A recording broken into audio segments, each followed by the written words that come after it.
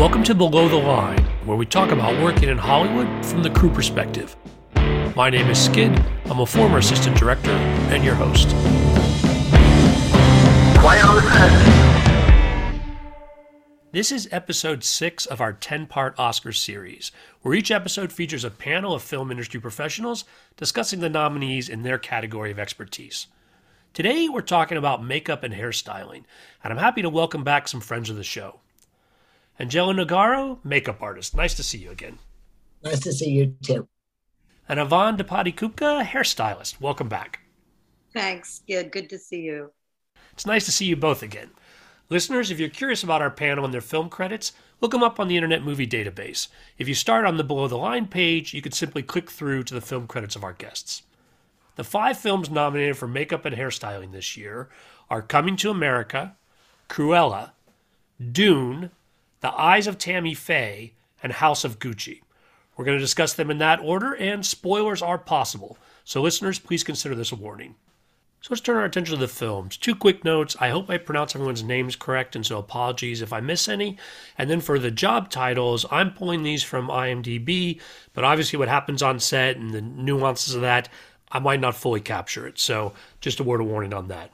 Our first film is Coming to America. Character makeup design, Mike Marino. Hair department head, Stacey Morris. And hair department head, Carla Farmer.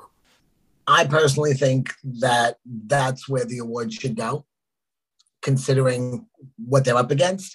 I think that Carla and Stacey and Mike, if you look at Eddie Murphy's makeups, they're amazing. I think there's the most transformation. I think there's the most visual impact with what we do that tells a story. I concur, Angela.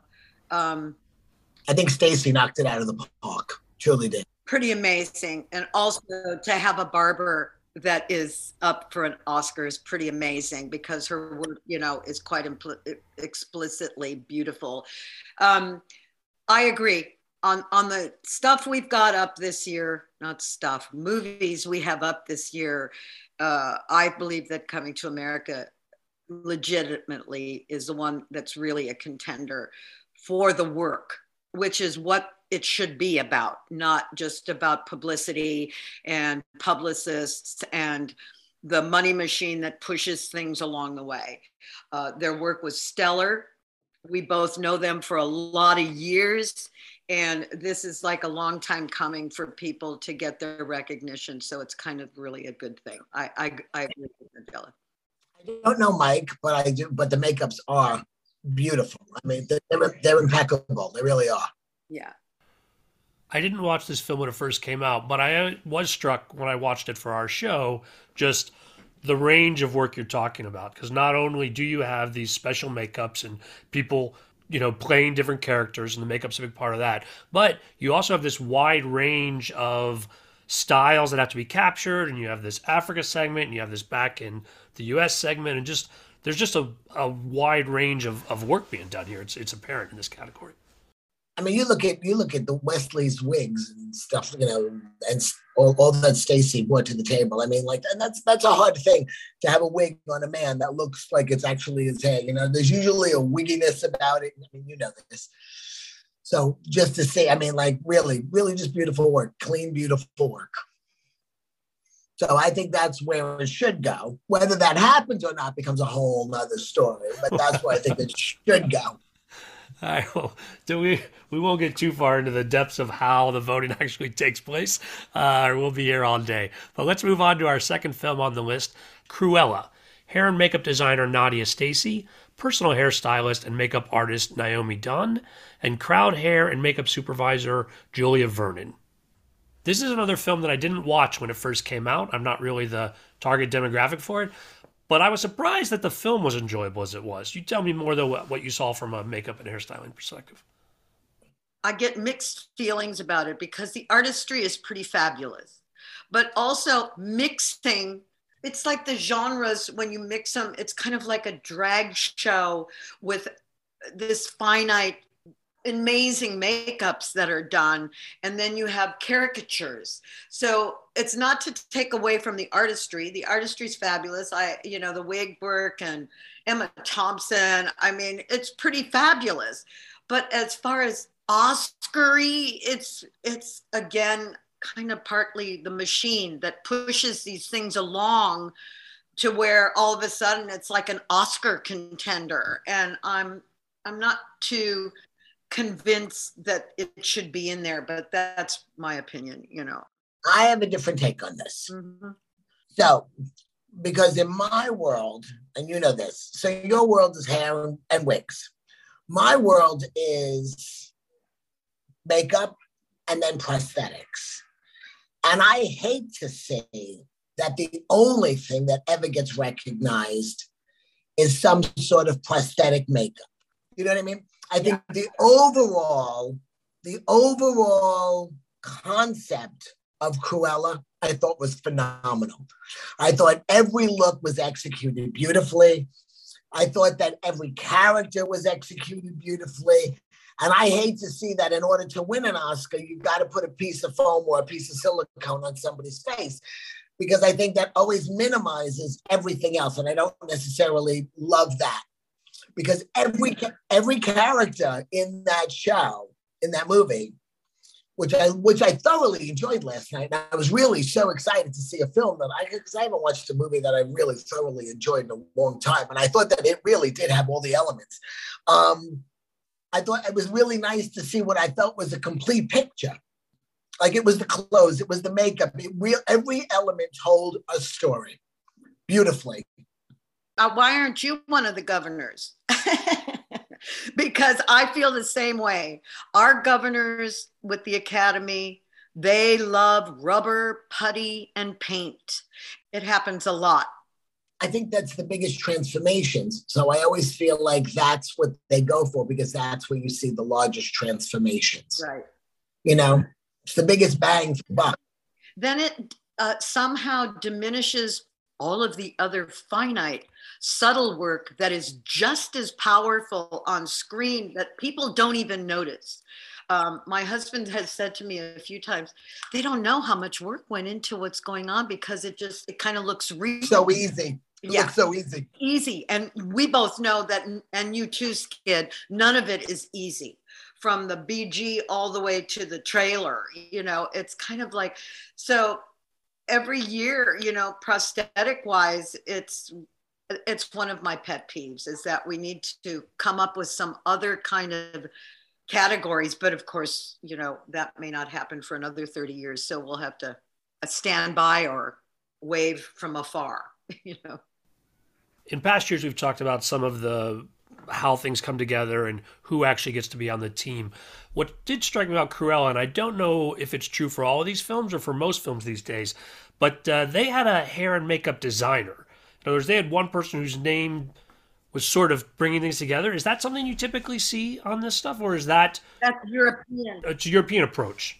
European protocol. They get to do both. We do not here. Once you join our union, you can only do one. We both started off doing both. I know. I mean, my history is I'm a makeup artist, and I used to be the designer on all the projects I did before I got into the union. But we are not recognized. We cannot get the credit of being makeup and hair designer like in Europe. It always kind of makes me go, oh gosh, because there's so many talented people, and when they study in Europe, they are studying both simultaneously. So that's why, in Italy, all over Europe, they get the title makeup and hair designer. Not here. Third film on our list is Dune. Hair and makeup designer / makeup department head Donald Mowat, prosthetic designer Love Larson, and prosthetic makeup artist Eva von Baer. Okay. Take it, Yvonne. And, I love Donald. I love him so much. I love his work. He's impeccable with his word. He's impeccable with his work. I don't know any of the other people. They're Europeans. Dune is an amazing looking film. I personally don't, it doesn't do anything for me. I didn't like the first one. And the second one, I don't know if it's the story or the depressiveness or whatever about it, but the work is amazing. Okay. There's no doubt that the work is not amazing. But as far as nobody has any hair, it's all, only Timothy Chalamet has hair, and that's him. And the rest is like, again, rubber and paint and, so how do we discern? The work is magnificent. I cannot deny that the work is magnificent. It's just a personal play for me on what I like and what I don't like. And as a movie, it was just as depressing to me as the first one. When I watched it with Kyle MacLachlan, I'm like, okay, but that's me. There's people that are fanatics about sci-fi and the visuals and creepy characters and stuff. So I don't know. I think the other thing is are we judging these, or are we looking at these? Because there's two ways to look at this. We can look at this as a makeup, and we can look at this in terms of telling a story. And I'm not in the academy, so I don't know what the instruction or how we're supposed to view this. If we view it out of context, does it stand up as well as it does in the context of the storytelling? I think that Coming to America, outside of the context of the storytelling, if you looked at Eddie Murphy as an old fat Jewish man, blows my mind. Yeah. I don't think that looking at Dave Bautista as a bald guy outside of the context of the film does the same thing to me. Angela, the Academy, they look at these movies that they put up, because I know somebody that's there.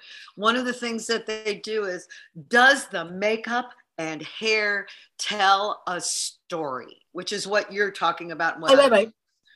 Exactly what you're talking about, where standing alone, there is a story told with the makeup and hair on Coming to America. Right. And, the costumes are magnificent in Dune, all of that. But I feel the same way. Well, that's why when you have to start weighing one against the other, then it's like, okay, well, this, because Dune is a much more impressive movie than Coming to America.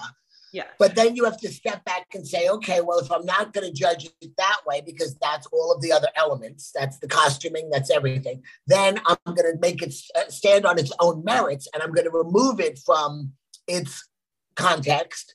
And now I'm going to look individually at these makeups, what actually stands, what rates higher. If that makes sense. I think that makes sense. I think it makes sense. Right. Now, when we are talking about, you compared it to Eddie Murphy as the makeup work done in Coming to America, but you do have that work with Stellan Skarsgård transforming him into the Baron, that he's almost unrecognizable with that. Now, again, you think that that's probably overemphasized. Do you think that's the sort of work that might have carried this over into one of the final five?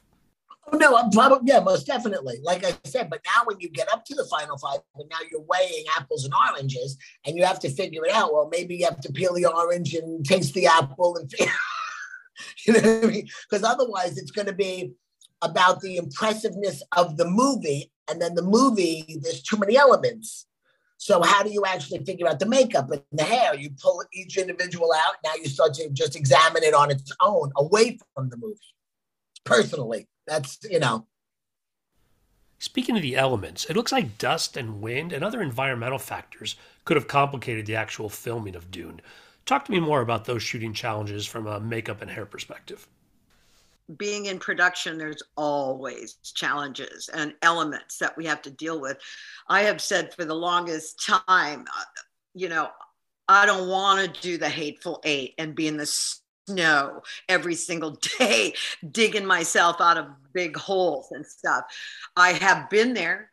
Call of the Wild and also Planet of the Apes were elements that were very, very, very difficult to maneuver and keep everything going with wind machines and craziness and dirt and all of that. So those are the challenges that we do face as makeup and hair people, being out there trying to maintain and, clean them up and do this and then blow stuff all over them all over again and then clean them up and do it again. So it must have been a challenging shoot, but knowing Donald, he's just always so gracious, and so are all of us. I mean, we give incredible performances every day that we're fine. And these are the challenges that go along with keeping the look together for that shot, whether they're standing out there for 20 minutes in a windstorm, having walnut shells pelted at them, and then we have to rush in there in 2 seconds and then rush back out. So that's definitely, it's a great question because it's a big challenge for all of us. We're not always in a controlled stage or in an environment that we have any say over. So that's a big one. I will say that it's easier to maintain the looks of, let's say, soldiers in war in elements than it would be a beautifully fabulous glamorized female who is now being pelted with all of this stuff. Yeah. You know what I mean? So there's a level of it fitting in and you can hide it. Whereas if you have somebody who, you know what I mean, like when you're doing those scenes with, a beautiful clean makeup that you have to now worry about all of this stuff collecting on her face, it becomes a little more of a challenge. Yeah. Next, the eyes of Tammy Faye. Makeup department head / personal makeup artist Linda Dowds, hair department head / personal makeup artist Stephanie Ingram, and special makeup effects created and applied by Justin Raleigh. I have opinions. So, I grew up with Tammy Faye. Tammy Faye was in the news. We all knew who Tammy Faye was. I think the prosthetic work was very good. I mean, you don't see anything you can't see. You can't detect. That's always an indicator for prosthetics. I think that Tammy Faye's iconic thing was her eyelashes. They opened the movie talking about her mascara addiction and her eyelashes. But you spend the rest of the movie never seeing it. You see a ton of eyeshadow, but you never saw those spider web, just heavy, hot mess eyelashes. Yeah.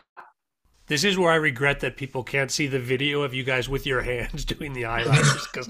And you know what? I of course, we're in the same ballpark in our opinions. And as far as wig work, and somebody said to me, because everybody has an opinion, of course, we're in the times of all of that. But as a hair artist that works closely with makeup artists, her makeup, and yes, Tammy Faye had moments where she was a mess, but some of the choices that were made in the film were very challenging for me because it even distracted from her performance. This metallic, whatever they did. Right, that looked like two stripes. Yeah, I remember Tammy Faye. It was about the lashes. It was about the hairdos, but mostly about her face and the lashes. So when we border, the prosthetic work was amazing. Somebody said to me, well, Tammy Faye, her hair always looked bad. And I'm like, no, there was a specific thing. So if I see something that is, it's hard for me, wiggy or not processed, we all know the wiggy look and it bothers me. So if I'm looking at a picture, I wish it wasn't so, but if I'm looking at a picture of film and it just goes whoosh, right in my face, that's wig is not, it's like they should, whatever.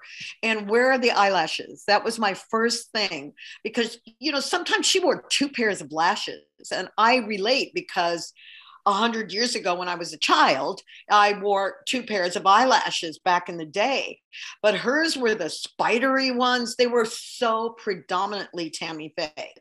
So I questioned some of the choices. I think, and we're not talking about performances, we're talking about makeup and hair, but I think some of these performances were kind of brilliant that people did, but we're talking about makeup and hair. And for me, that I'm like, okay, Oscar worthy. I'm not quite sure about that for me, but I'm not a governor and I'm not on the panel, so I don't get to make that choice. I just get to talk about it with you guys. I think that the choice to include it was with Justin's work and the transformation with the prosthetics into the the cheekier yeah, and that work was beautiful. It was and I mean I don't want to speak against another artist, but I didn't find the makeup that went on top to really portray who I saw all the time in the news growing up. It didn't ring true to me. What did you guys think about the work with Andrew Garfield as Jim Baker? He did go through transformation over time, and I don't know whether you thought that was too much or too little if you were actually watching it for it. I thought they nailed Jim Baker. So did I. And Andrew is like one of our brilliant actors of our time right now. To see his performance was amazing. And he didn't have a lot of prosthetics. They didn't do a huge amount of prosthetics or any changes on him, except when he possibly got older, because he nailed it also in his performance, and the hair and the shape of his face sold his Jim Baker. So yeah, I thought that he was great. I thought he was great. Besides the two of those, there really wasn't much going on in that movie in terms of makeup. It was literally about Jessica Chastain, and that was it. Yeah. D'Onofrio he was just D'Onofrio. I mean, playing Jerry. So they didn't do any prosthetic changes on him at all. Well, the fifth film on our list is House of Gucci. Prosthetics designer Göran Lundstrom, wig maker and hairstylist Anna Corinne Locke, and hairstyle artist Frederick Aspiris. Should I take this one? Only because I'm Italian, they should have been shot. That's my paisan. So last night watching this, I'm literally texting a girlfriend of mine saying, why does Al Pacino have a New York Jew accent? What is happening right now? Okay, so back to our topic. I was blown away this morning to find out that was Jared Leto. That I did not know. So in terms of makeup, they did an amazing job. He looked amazing. They did an amazing transformation on him. I couldn't suffer through the movie. I thought the movie was absolutely dreadful. So it was a little hard. That's why I didn't stick around for the credits to find out that was Jared Leto. But it was the Italian Showgirls. Oh my! It wasn't even Italian. She had a Russian accent. Adam Driver. I don't even understand what that was supposed to be. Anyway, but I did think that Jared's makeup was fabulous. Phenomenal. And you couldn't tell. Like I said, I had literally at one point, I was like, I don't know who this actor is. He's completely over the top. I can't even take watching him.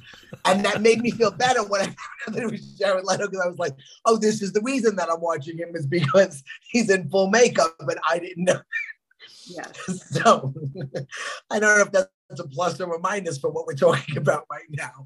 But I did think that his makeup was fabulous. He was unrecognizable to me. You couldn't spot that it was prosthetics. The job was beautiful, but I don't know. It's this beautiful thing stuck in a train wreck of a movie. So that's my feeling on that. For a movie to win because of that transformation is yet again another case for us to have two categories. So makeup and hair are separated. Like at the Guild Awards, also, there's the separation so that you can actually look at the work and decide. Because one of the hard things for me, besides all the other people with accents all over the place, the publicity machine pushing Lady Gaga like she's the next Meryl Streep, which she is not for me. And that may be sacrilege, but I'm sorry. She's okay. She does an okay job, but this whole caricature thing of the Italians and what they were doing in this family was, you know, there's so many more aspects to the Gucci family than what they were showing, which was the sensationalism of this murder and the craziness. We all know, you know, but Jared Leto, who is possibly one of the most beautiful men to look at in person, to see him, the transformation is unbelievable. But to see that now the whole movie group of people riding on the machine will take home an Oscar if he wins for that transformation. It's like unconscionable to me. It's like, it's palpable. It bothers me that this happens, and it's happened before.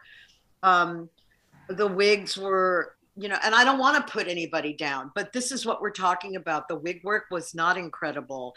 The accents were like, oh my gosh, you know, this is the same guy for a long time, Al and Adam and Gaga. It was just like, so to laud it as this amazingly incredible, I don't see it, but you know, of course, we're very opinionated, and you know, we have our choices too on things that should have been in there for the work. And that's what I thought it's about. It should be about, but it's not really. Yeah. You know, it's like Harvey Weinstein invented the machine when, you know, a million years ago with Shakespeare in Love. And that's when this whole thing of just pushing, campaigning for the win became a thing. You know, and not that it, you know, in many ways it wasn't all of that beforehand, but that really sort of solidified it. And that's just where it's been. Every year it gets a little worse and a little worse. And I have to tell you, it's like after last year, and we've had these talks about who won and how it won and what was that all about. You know, I hate to say this, but you just sort of care a little less. Because you just sit there and you go, well, this isn't right. And it's sad because it's not, I don't know. I used to hold the academies to a very high standard, and you know, and then you see all the other you know, political things at play, and it changes your opinion about a lot of things. So I would love to see Stacey and Carla win this year because I truly believe that they deserve it. But talking about the push for House of Gucci is kind of interesting because unless I'm missing one, this is their only nomination. That they got it in Makeup and Hairstyling. They didn't get it for Best Picture. They're actors. Now, I don't pay as much attention, admittedly, to the non-technical awards, and so maybe there's something I've overlooked. But there's a lot of films in this category that this is one of two maybe nominations. Dune is the exception. But it is interesting that these films are getting recognized here, but they did not pick up a lot of nominations. Maybe an actor nod here and there, but I remember hearing in the press how furious Lady Gaga was that she didn't get nominated. I mean, she shouldn't have been nominated for Star is Born, but whatever, you know, that's the machine again, because Hollywood loves, you know, it's the example of how they're not going to show makeup and hair or editing or whatever. It's the same stuff. We want to see the stars. At the Guild Awards, they film the stars that are coming in to present, but not the artists. You know, it's just the same thing. The machine loves to push the actors, and that's just the way it is. If they're going to put up that movie for Jared Leto's makeup, rightfully so, it was done beautifully. It was brilliant. Beautifully, it was brilliant. But again, now you take that and you take this one singular makeup and you put that up against an Eddie Murphy that in one movie has 40 different looks, or you put that up against Dune that's got 9 different looks. You deserve to be there, but your competition is steep at that point because all you've got is that one look to carry you. Do you know what I mean? So again, considering what else was up, and I don't remember all 10. We get 10, right? I think we had 10. I know that your movie was one of them, Yvonne. And I think that the only person that had anything going on, and that was Nicole, right? In terms of makeup. She had prosthetic eyebrows, but the rest was every single person, including BG and all day players, had wigs on. And that's where us having a combined category doesn't work out, because that completely gets, all she had were eyebrow covers on, so that didn't make the cut. When you look at the hair work and all of that, and it should have been recognized. Yeah. But because it's still back to, we're in this category, which, by the way, up until a few years ago was totally controlled by makeup. And you're my makeup colleague who I adore. But I'm like, wait a minute, this is so not right to do this. And it's kind of like the age-old syndrome of, well, it's just the way it is. No, it isn't, because you're not looking at what's right there in your face. But, that's how it is. This is the problem. You can't sell a period movie without hair. No. It's about silhouettes, and it's about profiles, and it's about hair. And very, very infrequently do you get close enough to see all of the people in the background and to see their eyeliner. So that's where makeup being, the only category doesn't work. Yeah. You know what I mean? Yes, I agree. So I don't know. I mean, we keep fighting for change for all of these things, and none of it's happening anyway. So now we're not even going to be televised, even though the only thing you see on screen is us. We'll see Beyonce and Jay-Z a lot. You guys alluded to Yvonne's film from last year, but we didn't name it. I wanted to say Be in the Ricardos, which was recently recognized and sort of brings us into the conversation of what other films did not make the finalist of 5, but are worthy of a shout out. Well, what about Cyrano being snubbed in every area? The work is great. There's so many times I'm like, what are you guys judging? What makes the cut? What doesn't make the cut? Cyrano did get nominated for costume. Well, yeah, right. But that's what I'm saying. There's it wasn't just the costumes. We paint a picture, all of us. And I've said this for years. You can have a beautiful 1940s gal dressed impeccably. Her makeup is gorgeous. She's just fabulous. Nails, everything impeccable. If the hair looks like crap, it doesn't happen. You can have somebody with this amazing Victorian hairdo, and if they've got a contemporary makeup, it's going to look horrible. I just don't understand how they make the choices and where they cut, because what understanding was, they look at the picture and does it all tell a story? Does it all go together? Blah, blah, blah. And, back to Gucci, it's a separate thing. It's the makeup and then the rest of it. That's a tough one for me. What are some of the other movies that were up with us? There was Being the Ricardos. There was... I don't remember what the whole list was. Do you have the list of the 10? I'll read through the list, and then you guys can talk about any that you want. Coming to America, which we talked about. Cruella, obviously. Cyrano, Dune, The Eyes of Tammy Faye, and House of Gucci. And the ones that are on this list: Nightmare Alley, No Time to Die, The Suicide Squad, and West Side Story. Well, West Side Story is beautiful. It's a Spielberg. It's a production. It's fabulous. But as far as going to the Oscars, I don't know about that. It's hard to beat the first one anyway. But there was another one, No Time to Die. It's like, maybe for stunt people and all of that, it's really worth that. That was the newest thing I just read today about Helen Mirren was talking about stunt people should be recognized and get an Oscar of their own. And it's like, yeah, but it's the same. It keeps circling back to the same kind of thing and issues at hand. I didn't see most of those other films. I did. No Time to Die is great. It's James Bond. It's great. But as far as Oscars and everything, there was nothing that's exotic to me. Well, as always, appreciate having you guys on the show and getting your opinions and your take on these films. Thanks so much. All right. Thank you, Skid. Pleasure as always. Yeah, it's always a pleasure.